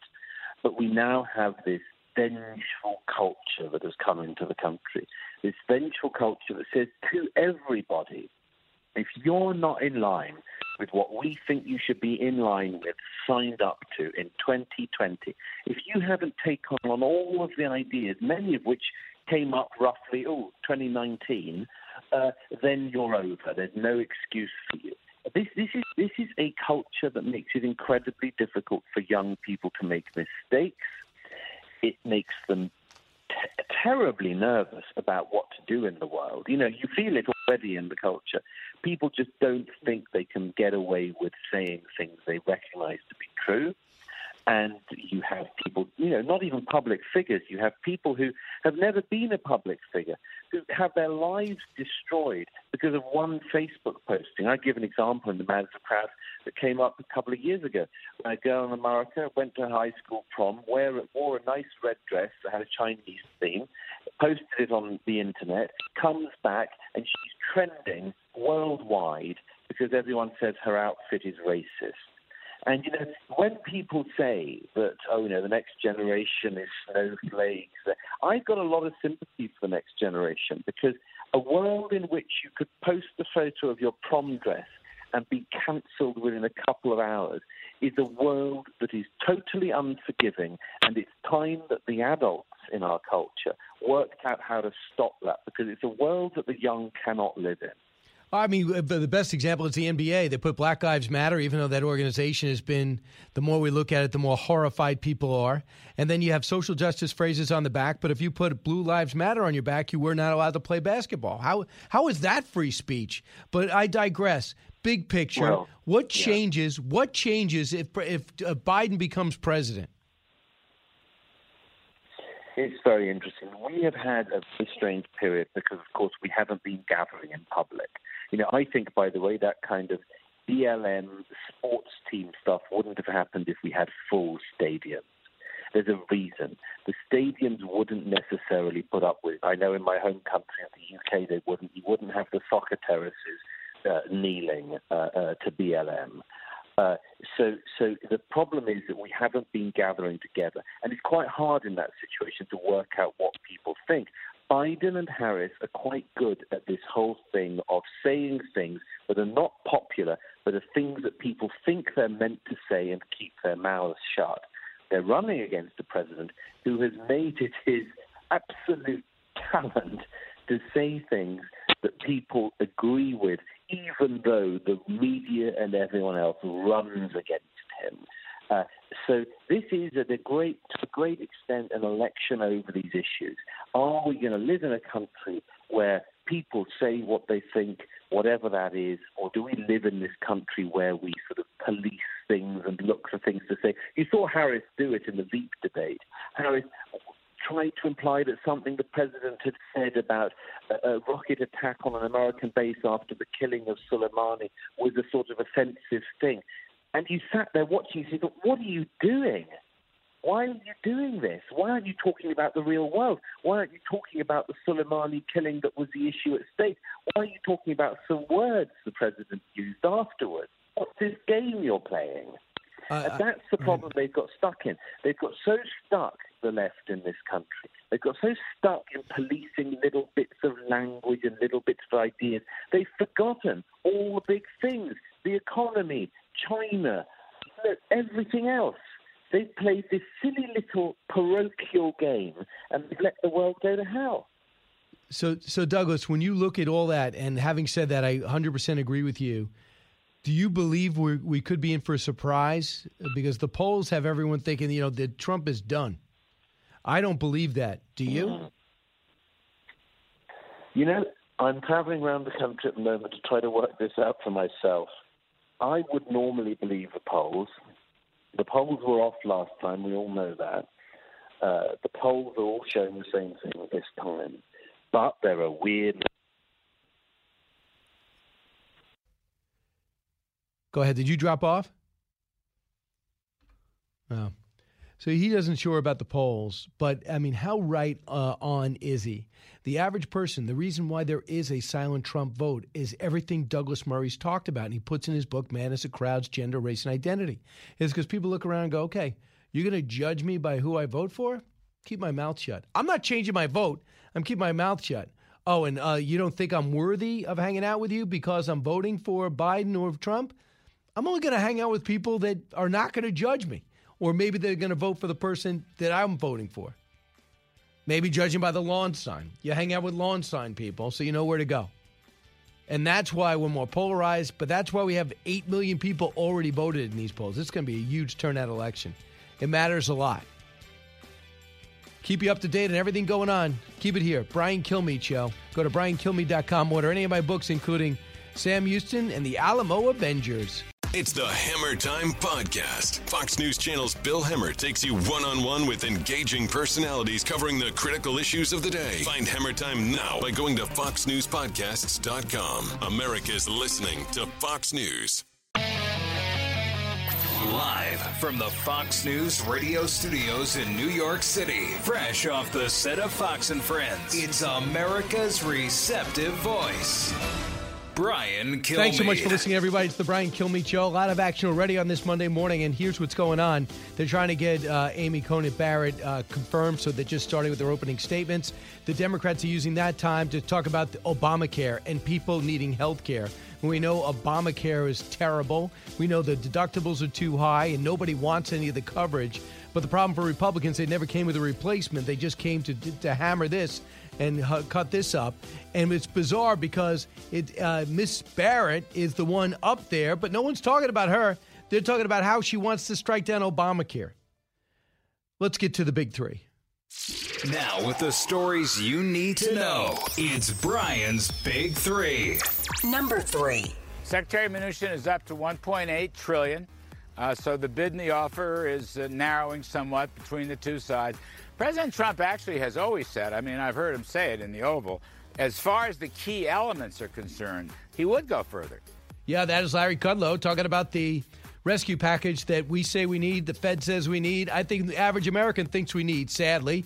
I wish we didn't need so much, but we're still shut down thanks to many Democratic governors and without being effective in effectively controlling this the virus, in which way we are shielding the people that should fear it most. And now you tell us lockdowns are not worth the risk. Multiple studies, and now the World Health Organization agree. Don't lock down. It's not worth it. Thanks. We've already locked down the world, and we're having trouble standing back up, and now you tell us. Number 2. We're doing this hearing just like we've done Alito, Roberts, Sotomayor, Kagan. You start out with a day of introductions. Each senator gets 10 minutes to deliver their opening statement. Judge Barrett will appear at the end of the day to give her opening statement, and we'll hear from a few other folks. That's Monday. And we're hearing it right now, and I'll bring you some of the highlights. Amy Coney Barrett's confirmation hearing start now. Is there light at the end of the tunnel? Is she expected to get confirmed? Will it be a carnival and a circus like Kavanaugh? I don't think so, but I think it'll be ugly, and I'm seeing it already. Number 1. Well, sir, don't the voters deserve to know where he stands? No, they don't. I'm not going to play his game. He'd love me to talk about, and I've already said something on court pack. He'd love that to be the discussion instead of what he's doing now. Joe Biden in Nevada trying to win them over by not answering a question. How insulting. Election 22 days away. Biden lets America know you don't deserve the truth when it comes to the Supreme Court packing or adding states or adding districts and congressional districts into the House. What else is he not telling us? As a revitalized Donald Trump promises a rally a day, 22 straight. First stop today, Florida. Now, let me give you an idea of what's happening with Amy Coney Barrett's hearing. Here's a little of the give and take with the ranking member and Senator John Cornyn, who is in a tough fight to keep his Senate seat in Texas. There have been 70 attempts to repeal the ACA, but clearly the effort to dismantle the law continues, and they are asking the Supreme Court to strike down the Affordable Care Act. Democrats and their allies shouldn't claim to know how any judge would rule in any particular case. Ultimately, the left praised these very justices that they attacked. Their doomsday prediction failed to pan out. That's Senator Chuck Grassley making it clear, not Cornyn, my bad, making it clear that nobody knows how these judges are going to go, and everyone has their beliefs, and they can write what they want. But when it comes behind the bench, it's what good case is in front of you and not what you think should be done or what your religion says should be done. It's what the law says you should do. And what I was earlier referring to is they are not really speaking to her and saying her credentials are bad and, you're too young or you have too many kids or you're Catholic and I'm afraid you're going to bring your Catholic beliefs there. All they're talking about is Obamacare, and soon they're going to be talking about Roe v. Wade. And they're going to say, this is the woman that's going to destroy both things. What's their goal? To stop the nomination, yes, but more importantly, have that play into the election, which is 22 days away. But what other people should understand, too, is not only is the Obamacare not on the line, and it not only, even though she was critical of John Roberts not striking it down a few years ago, but when Barack Obama was president, but it's a different case. He brought that up. Did Ben Sasse, a legal scholar out of Nebraska, the senator, cut 19? So first of all, the 2012 case, the Roberts opinion there, which I disagree with, is a different case than the case that's before the court now. And every time people have said they can predict how judges are going to rule in the future, they're almost always disappointed and wrong. And so obviously President Trump says a whole bunch of things, and so he may say something that's more outcomes based. But for those of us who sit on the committee, or those of us who are making the judgment about how we'll vote in the United States Senate on Amy Barrett's nomination and her ultimate confirmation, is because of how she spells out what the job of a judge is. And that is not outcome-based. And what he's saying is, she's running for my Senate seat, she better tell me what's going on. And she would. And you can read what she wrote. But she's not, and she isn't.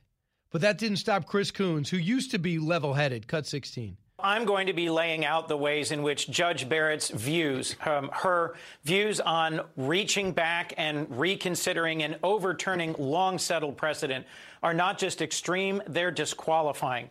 She has taught at a well-regarded law school. She clerked for Justice Scalia, but she has views that make her not qualified to serve on the Supreme Court.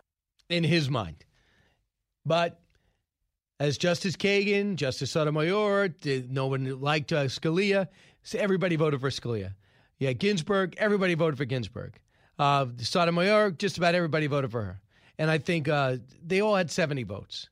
But not anymore, not with the Republicans. And now a simple majority is all they need. They lost Collins. They may have lost Murkowski. I am not sure. And that's when it comes to the open floor. So the President of the United States is going to use this to run on. It would have helped if the president didn't say he's going to overturn Roe v. Wade, didn't say that she's going to get rid of Obamacare.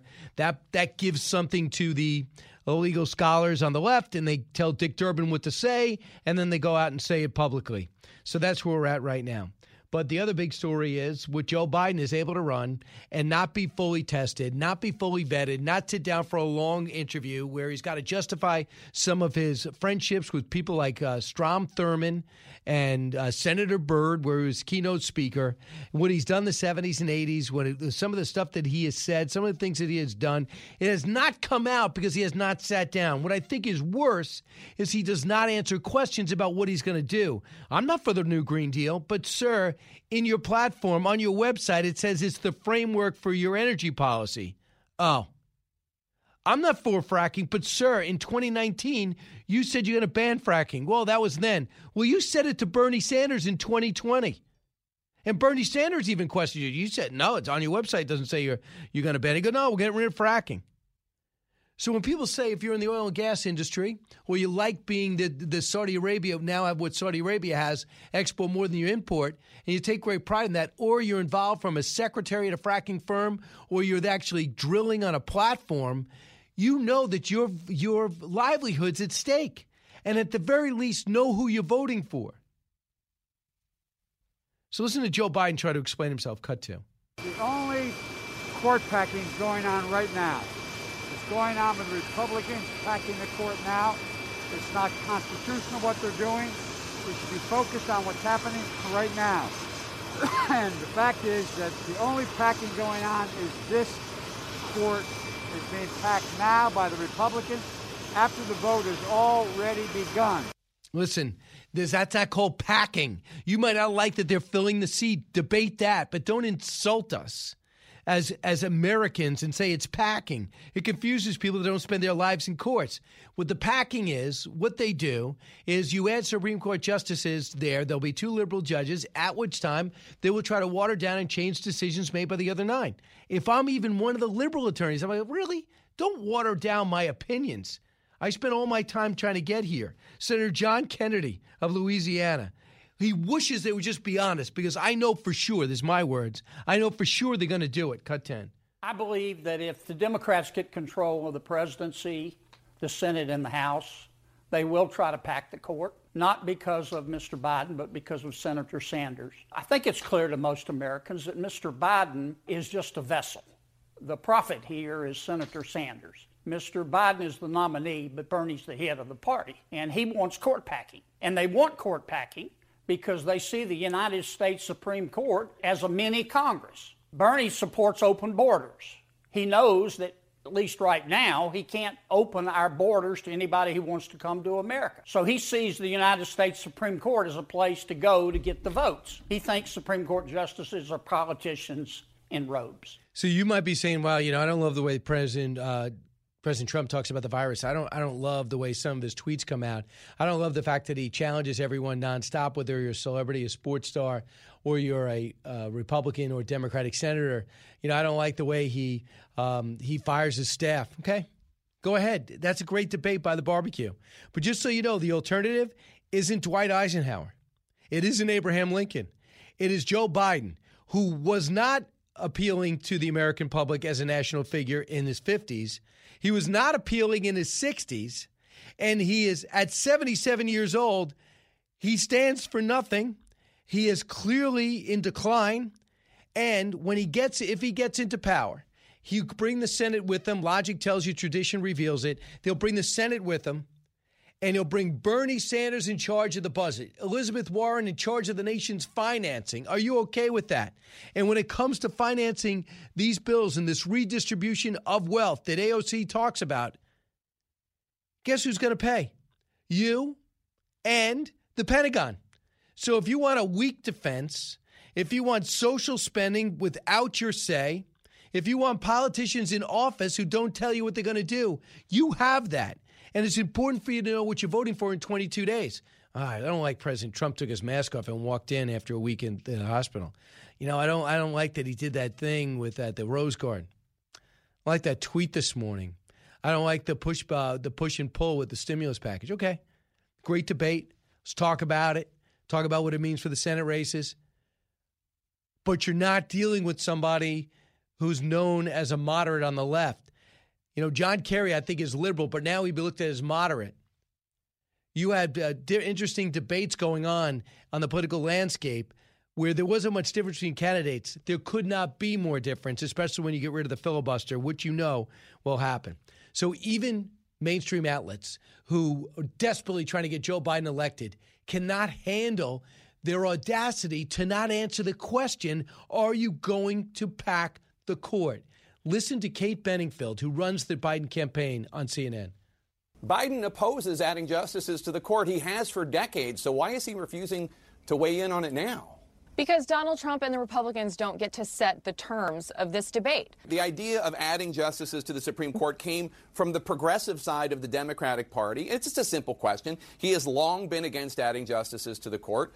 Has he changed his mind, or does he have the same position he's had since at least 1983? But look, I think you only have to look at how hard, for example, Vice President Pence wanted to go at this in the debate last week, rather than answer a question about what his administration would do to protect pre-existing conditions. They don't want to defend that. I get it, and we ask Republicans those questions, but we get to ask Democrats questions too. And this is you see what's got? Even he couldn't handle it. When we come back, Tom Bevan, the state of the race, the trends, and what could be done in 22 days. Brian Kilmeade Show. This is the Brian Kilmeade Show. New from the Fox News Podcasts Network. My name is Kennedy, and welcome to my podcast, which will, I humbly say, single-handedly save the world. You're welcome. It's Kennedy Saves the World. Subscribe and listen now by going to foxnewspodcasts.com. A talk show that's real. This is the Brian Kilmeade Show. We've been looking at our numbers internally as well. We are not seeing that. We've seen the president actually increase in his numbers. I think voters are very frustrated by the corrupt debate commission that they would cancel a second debate. I think it feeds into the belief that this 47 years that Joe Biden has had in D.C. is again protecting him from facing the voters. And that was Ronna McDaniel, suffering from the coronavirus, but a couple more days she'll be out talking about the internal polls better than the polls that we see publicly from Quinnipiac on down. She says they lean left. What's the reality? Real Clear Politics does a great job putting that all together, doing the averages, and also collecting some great articles. Matt Bevin's a part of that. Matt Bevin is co-founder and president of Real Clear Politics. Tom, welcome. Hey, good to be with you, Brian. So Tom, things look pretty grim from the public polls. Is this still winnable from the Trump perspective? Sure. I mean, there's 3 weeks left. I think Trump has to close some ground in some of these battleground states, right? He's lost some ground since the debate. I'll just give you a couple examples. In Florida, for example, he was trailing by 1. Now he's trailing by over 3.5. In North Carolina, he was trailing by about a half a point. Now it's 1.5. So, he's got to make that ground back up. And certainly there's time to do that, but it's got to start happening. It's got to start happening pretty soon. What do you think could help him most? I guess where he's hurting most is with seniors. And with seniors, they say, I don't know if you subscribe to it, they're upset by the handling of the coronavirus. What could he do to make up that gap in this time? Well, that's a good question because I think, a lot of minds are already made up about that. That's a thing that's been going on for months and months. And you're right. He has been losing the support of seniors. That's a group he won in 2016, and he's now trailing. So I'm not sure what he can do. I mean, the best thing Trump has going for him, he's got a couple things, right? One is that the economy is still the number one issue on the minds of voters in some polls by a long way, and he has still got an edge over Biden on the economy. And that's lower than it was before coronavirus hit, but she still got it. And the other thing is, he's offsetting, I think, some of that. He's doing better among minority voters, Hispanics in particular, in some of these states, like Florida, like North Carolina. And I think those are, they continue to – he's going to win more of the African-American vote I think, than any Republican in the modern era. He's going to win more Hispanic vote than he won in 2016. I'm not sure he's going to get to George W. Bush's number, but I think he's going to win more. And that's something that could matter in some of these states if it ends up being really, really close. So I hear that in Pennsylvania in particular, he can really try to maximize the high school educated white voter because 2.4 million stayed home last time, and he still won. Correct. Now, the question is like, what is the turnout going to be, and is this a base election? I think both campaigns subscribe to the idea that it probably is. That there aren't a lot of decided or undecided voters out there, and not a ton of persuadables. But we'll have to, that's not a knowable thing until November 4th. But there's certainly particularly in those states you mentioned, Pennsylvania, Michigan, Wisconsin. There are opportunities there for Trump. Again, time's running out though. He's really got to close the deal with those voters that are on the fence. I mean, one of the interesting things is, his job approval is back up to 45% in our Real Clear Politics average, but he's only at 41.7% in our national polling average. So who are those 3% of folks that approve of the job he's doing as president but aren't going to vote for him?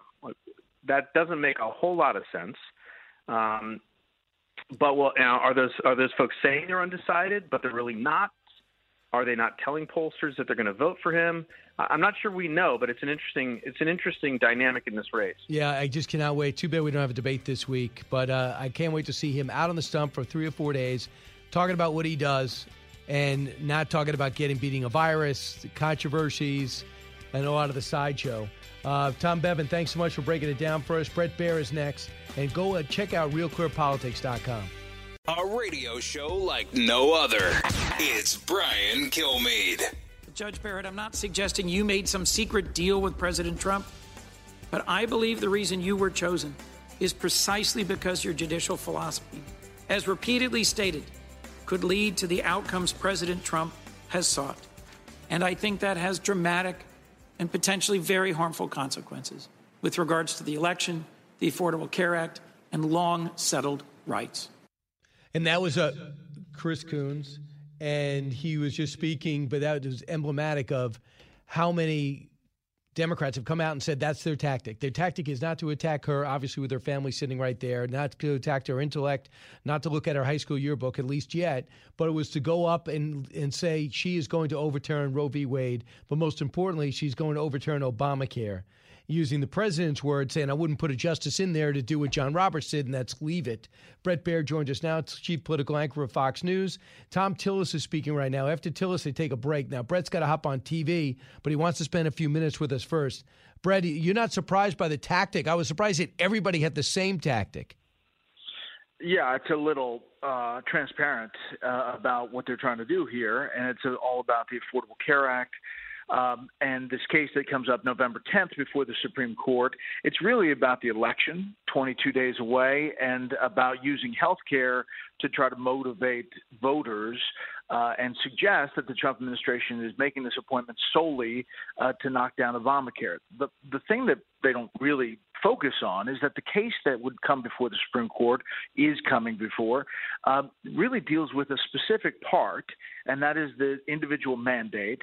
And justices may decide what's called the severability doctrine, whether to kind of carve out that and leave the rest of Obamacare intact. We don't know specifically how Amy Coney Barrett is going to rule on that if she's a justice. And we don't know how this is all going to go. And yet this is the focus. Which I find amazing is with the masks, being we're in a pandemic, I have no idea her reaction to anything.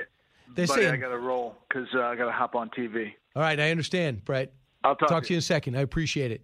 So Tom Tillis just wrapped up, and we see that Lindsey Graham is going to give instructions, and it's going to say Senator Hirono is going to be leading after the break. I guess he'd take lunch. It could be about an hour. Amy Coney Barrett has to be sitting there saying, okay, now I got to get my 7 kids lunch. Hopefully someone's giving her a hand, but you couldn't say a word. And I couldn't see her expression the entire time, which is, to me, frustrating because you don't see the smiles. You don't see the anger. You don't see the being distraught. I think she probably loved it, though. It probably helped her keep that face, being stoic. But from Senator Klobuchar holding up pictures, huge posters of families with pre-existing conditions of all ages, Dick Durbin, they're now meeting and meeting in the room while Senator Cornyn and others leave out. They also went after Senator Cornyn in Texas because they know he's in a tough race, and they tried to call him out. I know he didn't appreciate that. And Klobuchar and everybody, they're trying to make this a national election. You know, the failed presidential candidates are a little bitter. I mean, Elizabeth Warren, when she gets a chance to talk, I mean, she just spouts venom. And Klobuchar, too. I mean, if they were doing Obamacare, that's it. But that's one decision, and you just heard about the severability of one decision. And I'm very curious to this.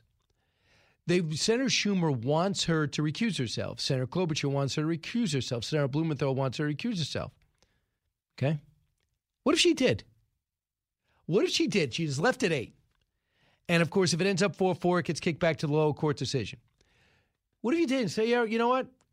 For this argument's sake, being that we're so close to the election, I'll do it. Do you realize they have nothing to go on then? Oh, Roe v. Wade, 1973. There's some court cases that may or may not get to that level. They'd be in trouble. Their whole argument would blow up. Brian, listen on WIBC in Marshall, Illinois. Hey, Brian. Hello. What's on your mind? Back to the election and the Green New Deal. One of the things that Trump and Pence has not brought up is the fact of the big red herring of Solyndra that Obama sent millions and hundreds of millions of dollars into, and nothing came of it. Yep. What people don't realize is when you have electric cars, you double or triple your energy bill, and you need to double or triple your generating capacity. California has brownouts right now. Yep. That's going to be the whole country if we move to electric vehicles in the country. Absolutely. And most of those energy plants are fueled by coal. So, right. Hello, coal. We got plenty of coal. Brian, this is unbelievable. Can I say one more thing? Yeah. On Black Lives Matter, one of the big things on that is it's not Black Lives Matter, it's how Black Lives Matter. Black Lives Matter to me is in my black friends and how good of friends they are. To the left, they are a voting bloc and how to keep them down. Just saying Black Lives Matter isn't enough. It's how they matter to you. Absolutely. Or how about this? We're all Americans and everybody's lives matter. Oh, you can't say that. I'll get canceled. Everybody's lives matter. All our lives matter. And in any way we could help equal the playing field, great. But I think people have to be taught in school that capitalism makes you compete. And not everybody wins, and there's no guaranteed justice in anything you do in life. Why is it that everyone was speeding, but you got pulled over? Were you speeding? Yes, but so were they. You got caught. Life is not necessarily fair, but we have to go over in schools, instead of like equal everything, compete for everything.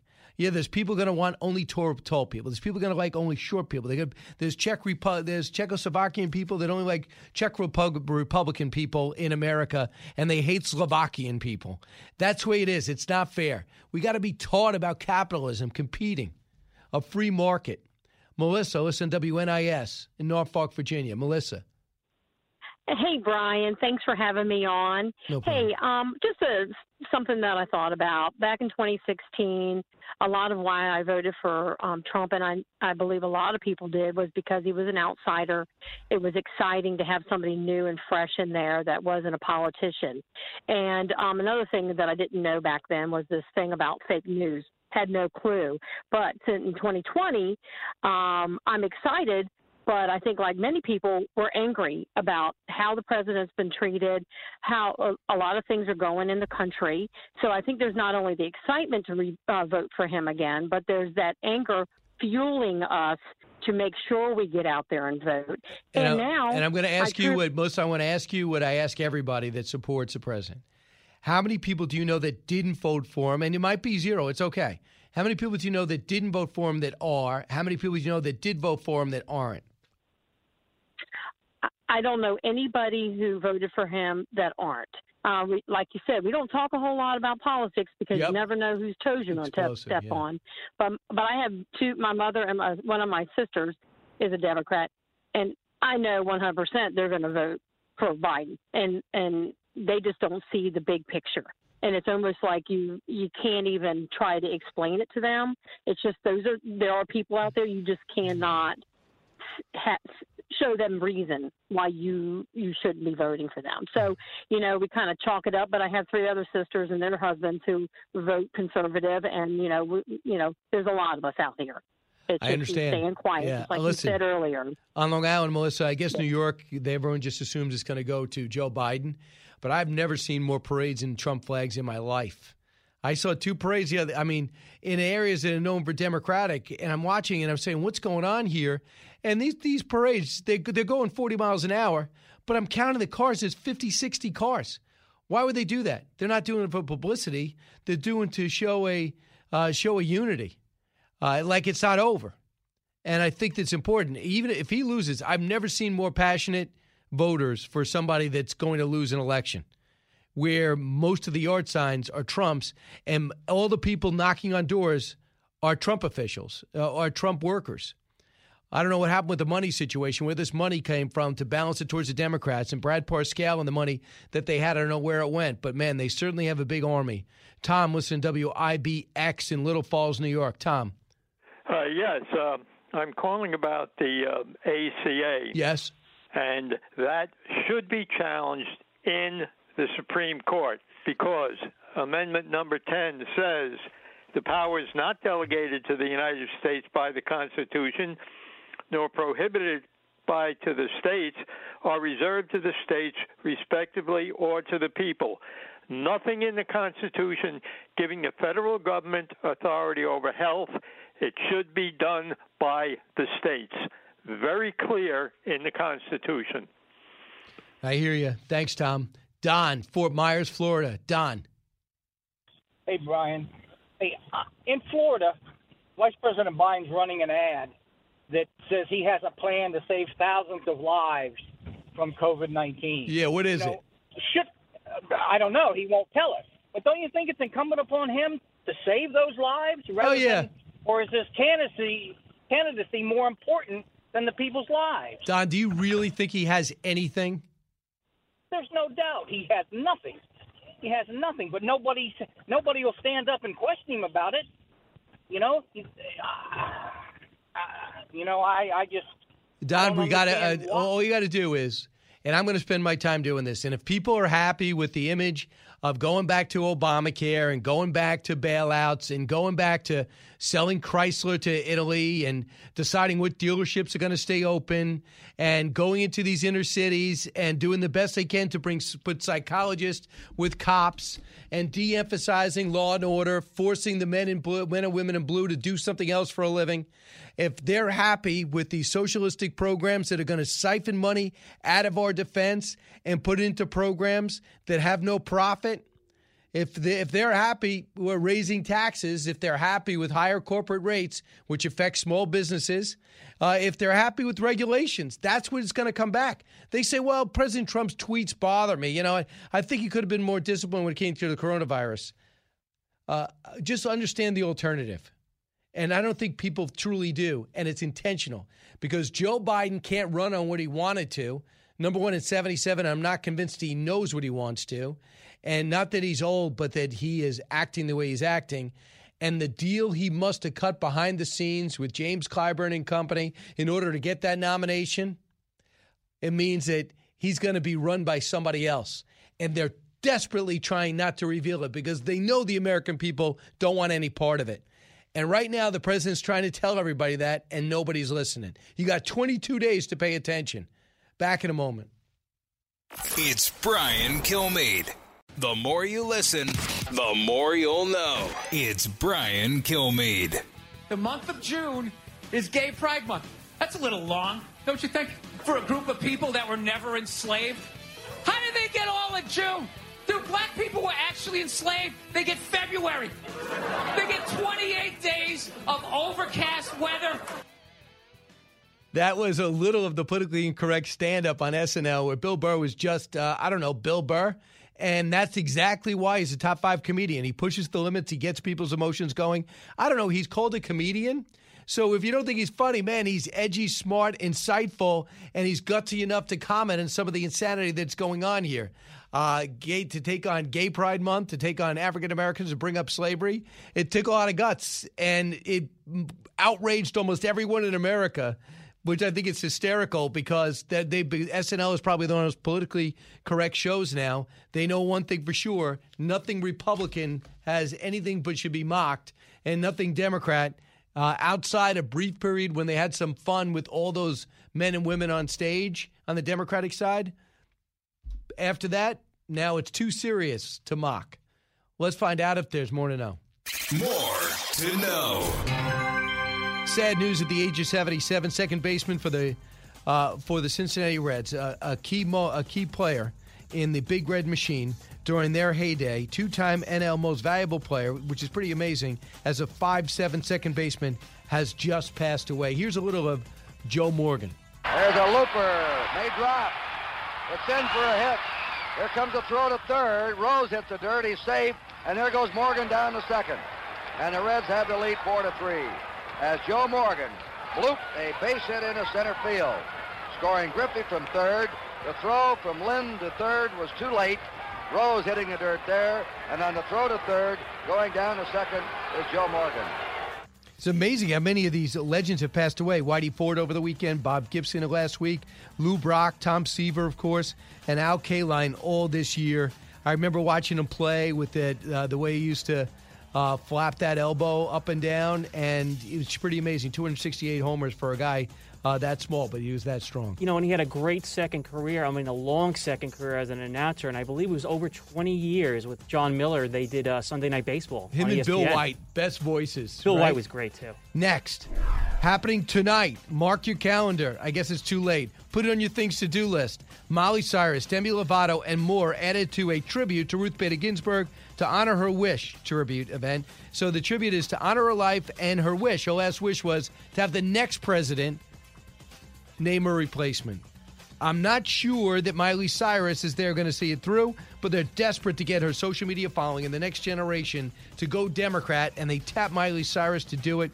So Kristen Bell will be there, Beanie Feldstein, Elizabeth Banks, Yvette Nicole Brown, Meg Whitman will all be part of it. It's tonight at 8 o'clock. Her dying wish to have her seat filled by somebody else. But if Donald Trump wins, I guess that would be still honoring her wish.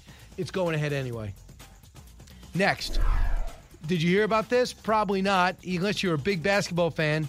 LeBron James and the Lakers win the World Championship, the NBA title, beating a tough Heat team in 6 games. Final game not close, 106-93. Here's how it sounded. The Finals MVP trophy, as you just said, is named after Bill Russell. And I have a feeling that this Finals MVP is going to have a trophy named after him one day. The Finals MVP is LeBron James. That means a lot to represent this franchise. I told Jeannie when I came here that I was going to put this franchise back in the position where it belongs. For me to be a part of such a historical franchise is it's an unbelievable feeling, not only for myself, but for my teammates, for the organization, for the coaches, for the trainers, everybody that's here. We just want our respect. Rob wants his respect. Coach Vogel wants his respect. Our organization wants their respect. Laker Nation wants their respect. And I want my damn respect, too. All right, that's nice. They won. He played good. He's really good. Now everyone's going to talk about is he the greatest ever because he won one with Cleveland. He won 2 with Miami. Then he goes and wins now with Los Angeles. I'll tell you that. I mean, how many? That's one of those rare feats where you have guys that win more championships, but doing it with 3 separate teams is something to be. Yeah, pretty good. But now is a time in which the players are really in total power now. But here's my thing, though. He wants his quote damn respect. Who doesn't respect his playing ability? Tell me one person who doesn't respect his playing ability. No idea. Next, education reform. 70% of teens want history textbooks rewritten to include recent political and social justice issues. They surveyed 2,000 people. The poll was commissioned by the Connections Academy and Pearson. So ask people learning history to decide what's in it. When high schoolers were asked what issues are closest to their hearts, racism is 43%. Education, 33%, came at 30%. 30% said climate change. 23% said gun control. Jobs and economy, 22%. Other popular answers, voting rights, health care, 18%. and immigration 14%, social equity. So there you go.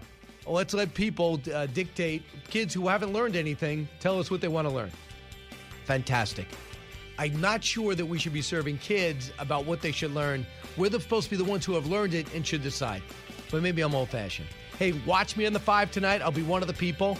You'll see me at 5 p.m. Eastern Time, and always watch us on Fox Nation.